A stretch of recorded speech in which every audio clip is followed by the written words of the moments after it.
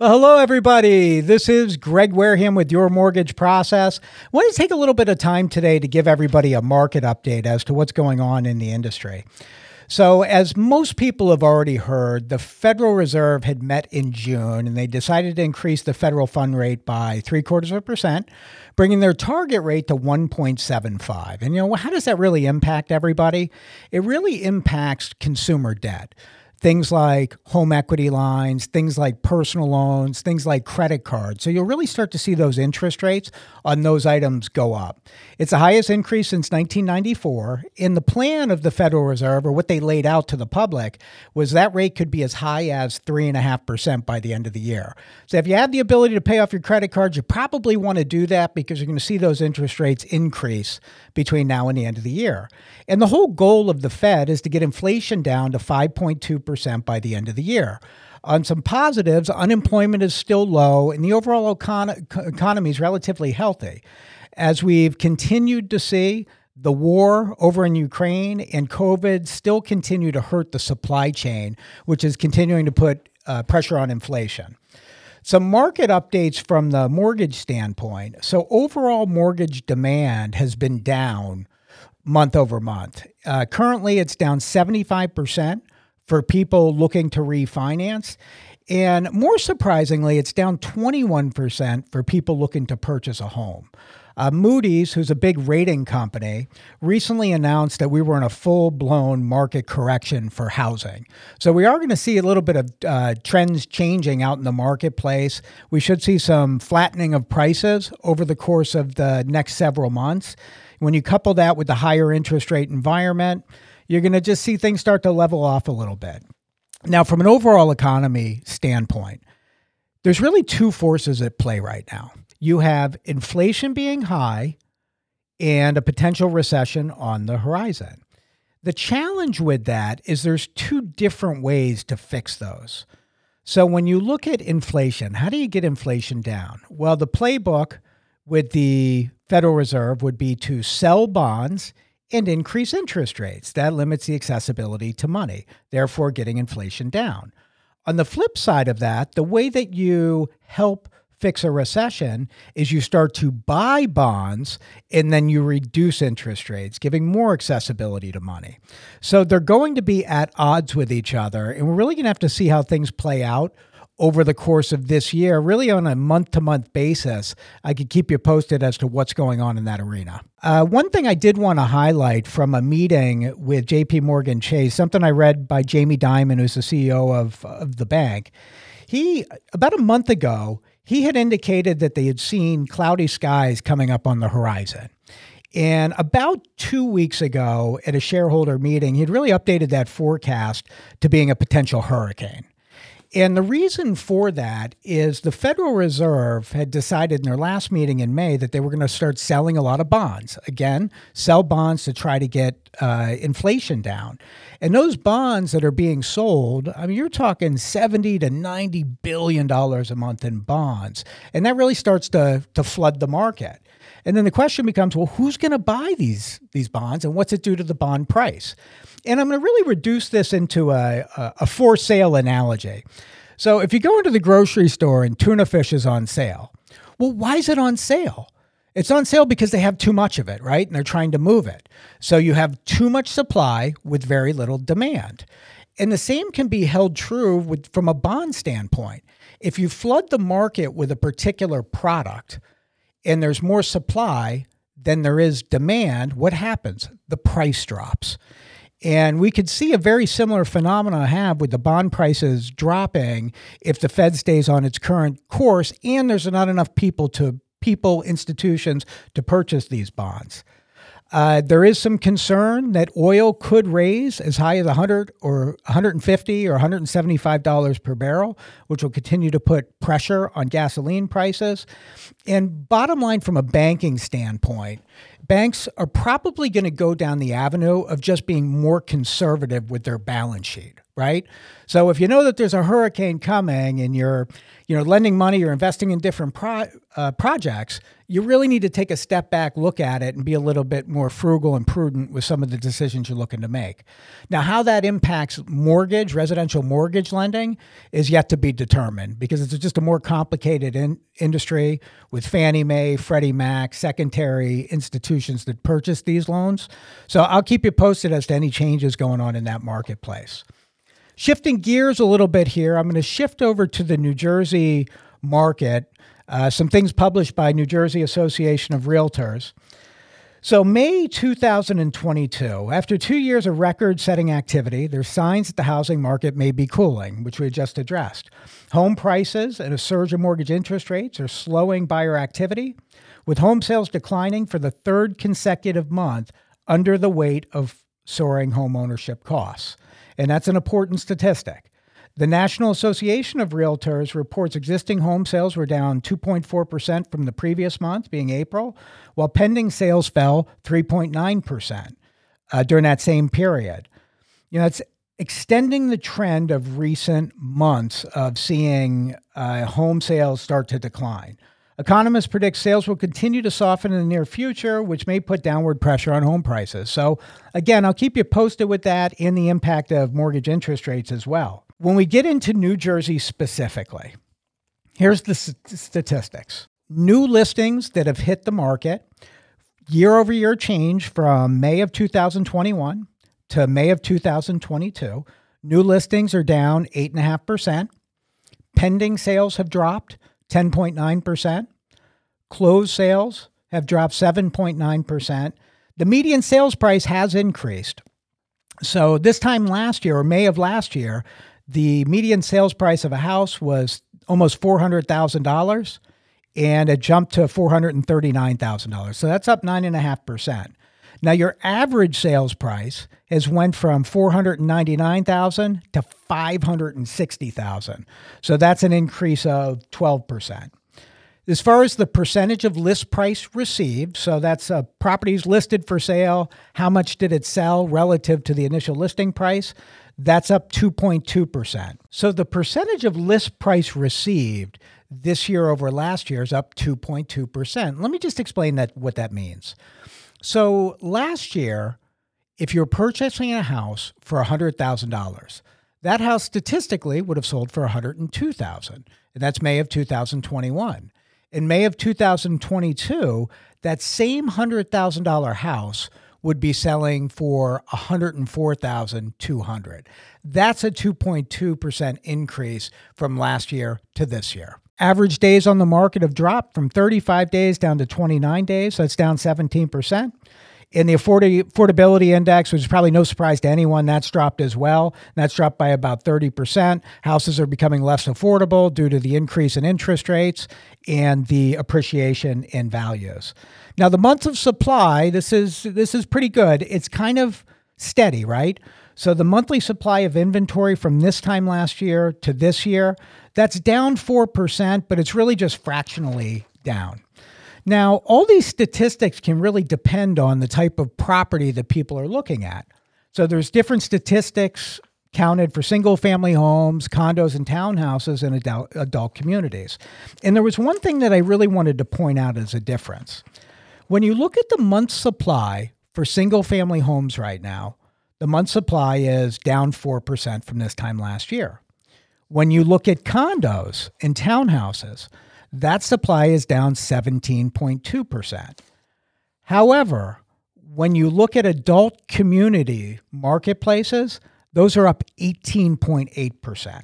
So that means there's a bigger amount of inventory in that adult community market than some of the other areas. And that's something to keep an important eye on depending on your overall blend of consumer, or your overall buyer or seller. Now, I have statistics for every county in New Jersey. I'm going to just point out a couple of them for now. And if you need additional information on any county in New Jersey, you can certainly reach out to us.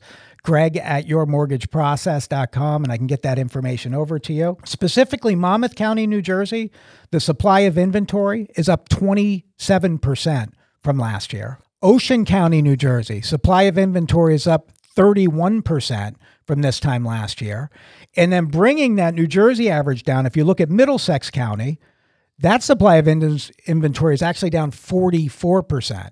And I wanted to bring that to your attention because it really depends on when, where a particular buyer is looking to buy in. So if you're in Ocean and Monmouth County, there's more inventory, there's more things to choose from, where in Middlesex County, there's actually become less things to choose from. Good information for your buyers that are looking in multiple areas, because a lot of people looking in Monmouth County could also be considering Middlesex or Ocean County. So as you see from those numbers, depending on where you're looking really can impact what type of inventory you have available. And folks that are looking, as an example, in Monmouth County, New Jersey, they may also be looking at connecting counties, Middlesex County, Ocean County. So as a professional in this industry, knowing the statistics knows where you can kind of show people more or less relative to how flexible they are when they're looking to buy. Now, I'm going to come back to this article from New Jersey Realtors that indicates the slowdown in sales has provided a much needed relief to housing supply. It's clearly the case, with inventory up 10.8% from the previous month, according to the National Association of Realtors. So going from April to May, overall inventory is up 10.8%. Although the supply remains down compared to this time last year, the trending is all moving in the right direction, right? So yes, it's down from this time last year, but when you look at the past couple of months, specifically month over month, from April to May, the supply went up 10.8%. You know, as the nation continues to explore ways to solve the ongoing housing shortage, which is estimated to be anywhere from 1.5 million to 5.5 million homes, depending on who you're listening to, the Biden administration recently unveiled some plans with the Housing Supply Action Plan. And I want to get into that in a little bit of detail. So what's the Housing Supply Action Plan that the administration's looking to roll out? First of all, the administration views our issue in housing right now as an overall supply issue, right? And I don't think that any of us would disagree with that. You have more buyers and renters than you do housing available. And as a result of that, prices go up, rents are up, and the cost of housing is going up. Now, to put that in a perspective, the way that we value inflation in the country, measured by the Consumer Price Index, 1/3 of that number is real estate related. So housing represents 1/3 of the overall Consumer Price Index. With that flying off the shelves, properties flying off the shelves at high prices, that's what's contributing a lot to the overall inflation. And the 5-year plan of the administration is to really bridge the housing gap. So how do you do that? The first thing that you really need to look at is new construction. So when you look at what new construction has been doing since the Great Recession in 2008, it's never really fully recovered. In this past decade, we've seen the lowest amount of new construction since the 1960s. And our population isn't getting any smaller. Birth rates still remain high, and people are living longer. So without the additional housing hitting the market, you're going to have a challenge filling this gap. So the government's going to incent different ways to increase the housing supply. And let's just get into a little bit of detail with that. So they want to expand existing forms of federal financing for multifamily, construction to permanent, and chattel financing. And they want to incent it at the town level. So multifamily homes are clearly homes that are more than 1 unit, 2 unit, 4 unit, 10 unit. Construction to perm is a ground up construction, right? And then chattel financing is more a term used towards personal property, things like manufactured homes or mobile homes, where right now you can't really obtain mortgages on those. You can, but there's only a handful of products. They want to increase the ability of someone to be able to finance that through a mortgage. You know, and I'll give you an example of the multi-family plan that's going on right now. As I indicated, the government's going to incent that at the town level. Princeton has recently adopted some multi-family provisions that have went into place, and they're building recently seen some two-family properties go up, side-by-side duplex properties. And these are low to affordable or moderate income properties. These are $850,000 units that are going on one lot. Now, we could probably debate the impact at the town level with how that impacts taxes, but it is going to try to help fill that need for homes, right? And just look at it statistically. So if there's a $5 million home shortage and you're trying to build single family homes, that's 5 million single family homes. If it's two family homes, that's 2.5 million homes. If it's four family homes, it's 1.25 million homes. So you can see why the administration is going in the direction of trying to incent these multifamily homes to fill the gap. They also want to ensure that there's more government homes versus private investors. And I'm not talking about private investors like you and I that may buy a couple houses here and there. These are huge hedge funds and huge companies purchasing a ton of HUD-owned properties. I mean, currently the government's only purchasing about 10% of these HUD-owned properties, and the rest is going to the private sector. They're trying to work to get that up to 50%. So there's more of a stability in the pricing and more housing that's controlled in that fashion. The administration also has plans to work with the private sector on fixing the supply chain and improving building techniques. So as far as the supply chain is concerned, government's trying to aid in trying to loosen that up a little bit. That's probably a pretty complicated issue, and they have many different plans to try to facilitate that. As far as improving building techniques, really the area that you would look at with that is manufactured, modular homes, because it's just much more efficient to build a modular home, right? They're factory produced. If you look at a country like China as an example, I mean, they put up these huge apartment buildings virtually overnight, and they do that because everything's controlled at the factory level. And they build them in the factory, and then they're just assembled on site. So I think you'll see a little bit of relaxation around the modular homes from a lending standpoint, and also you probably see more of those coming to market. Now, from a building standpoint, in 2022, although we've seen a huge decline over the course of the past 10 years, it is starting to improve, right? So 2022 will see the highest amount of homes built since 2006. There's programs that the government wants to roll out to incent people to work in construction, youth groups, and unions. The reality is there's just not enough construction workers and skilled tradespeople to be able to facilitate the kind of construction that we need in this country. So you're going to see the increase to the workforce in that area. And again, just to cap, you'll see more modular building, more multi-unit building. I'm not here to debate it one way or the other, what the right thing or the wrong thing is to do. I'm more here to just give the information on it. So if you have any questions about the Housing Action Plan, or you have questions specific to your area in New Jersey as far as housing statistics are concerned, if you have any questions about the overall direction the Fed is going, I'd be more than happy to have a conversation with you about it. So feel free to reach out to me, and you can reach me a couple different areas. You can send an email to greg@yourmortgageprocess.com, or you can reach us via telephone. That's area code 385-519-HOME.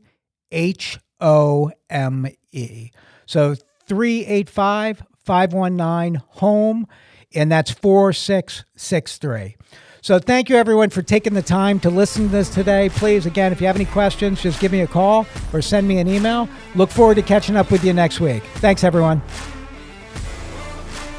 Thank you for tuning in to this week's edition of Your Mortgage Process, hosted by Greg Wareham, produced by Greg Wareham and Nick Pavese at The Social Rift, and executively produced by The Social Rift. Thank you again for tuning in, and we look forward to catching up with you next week.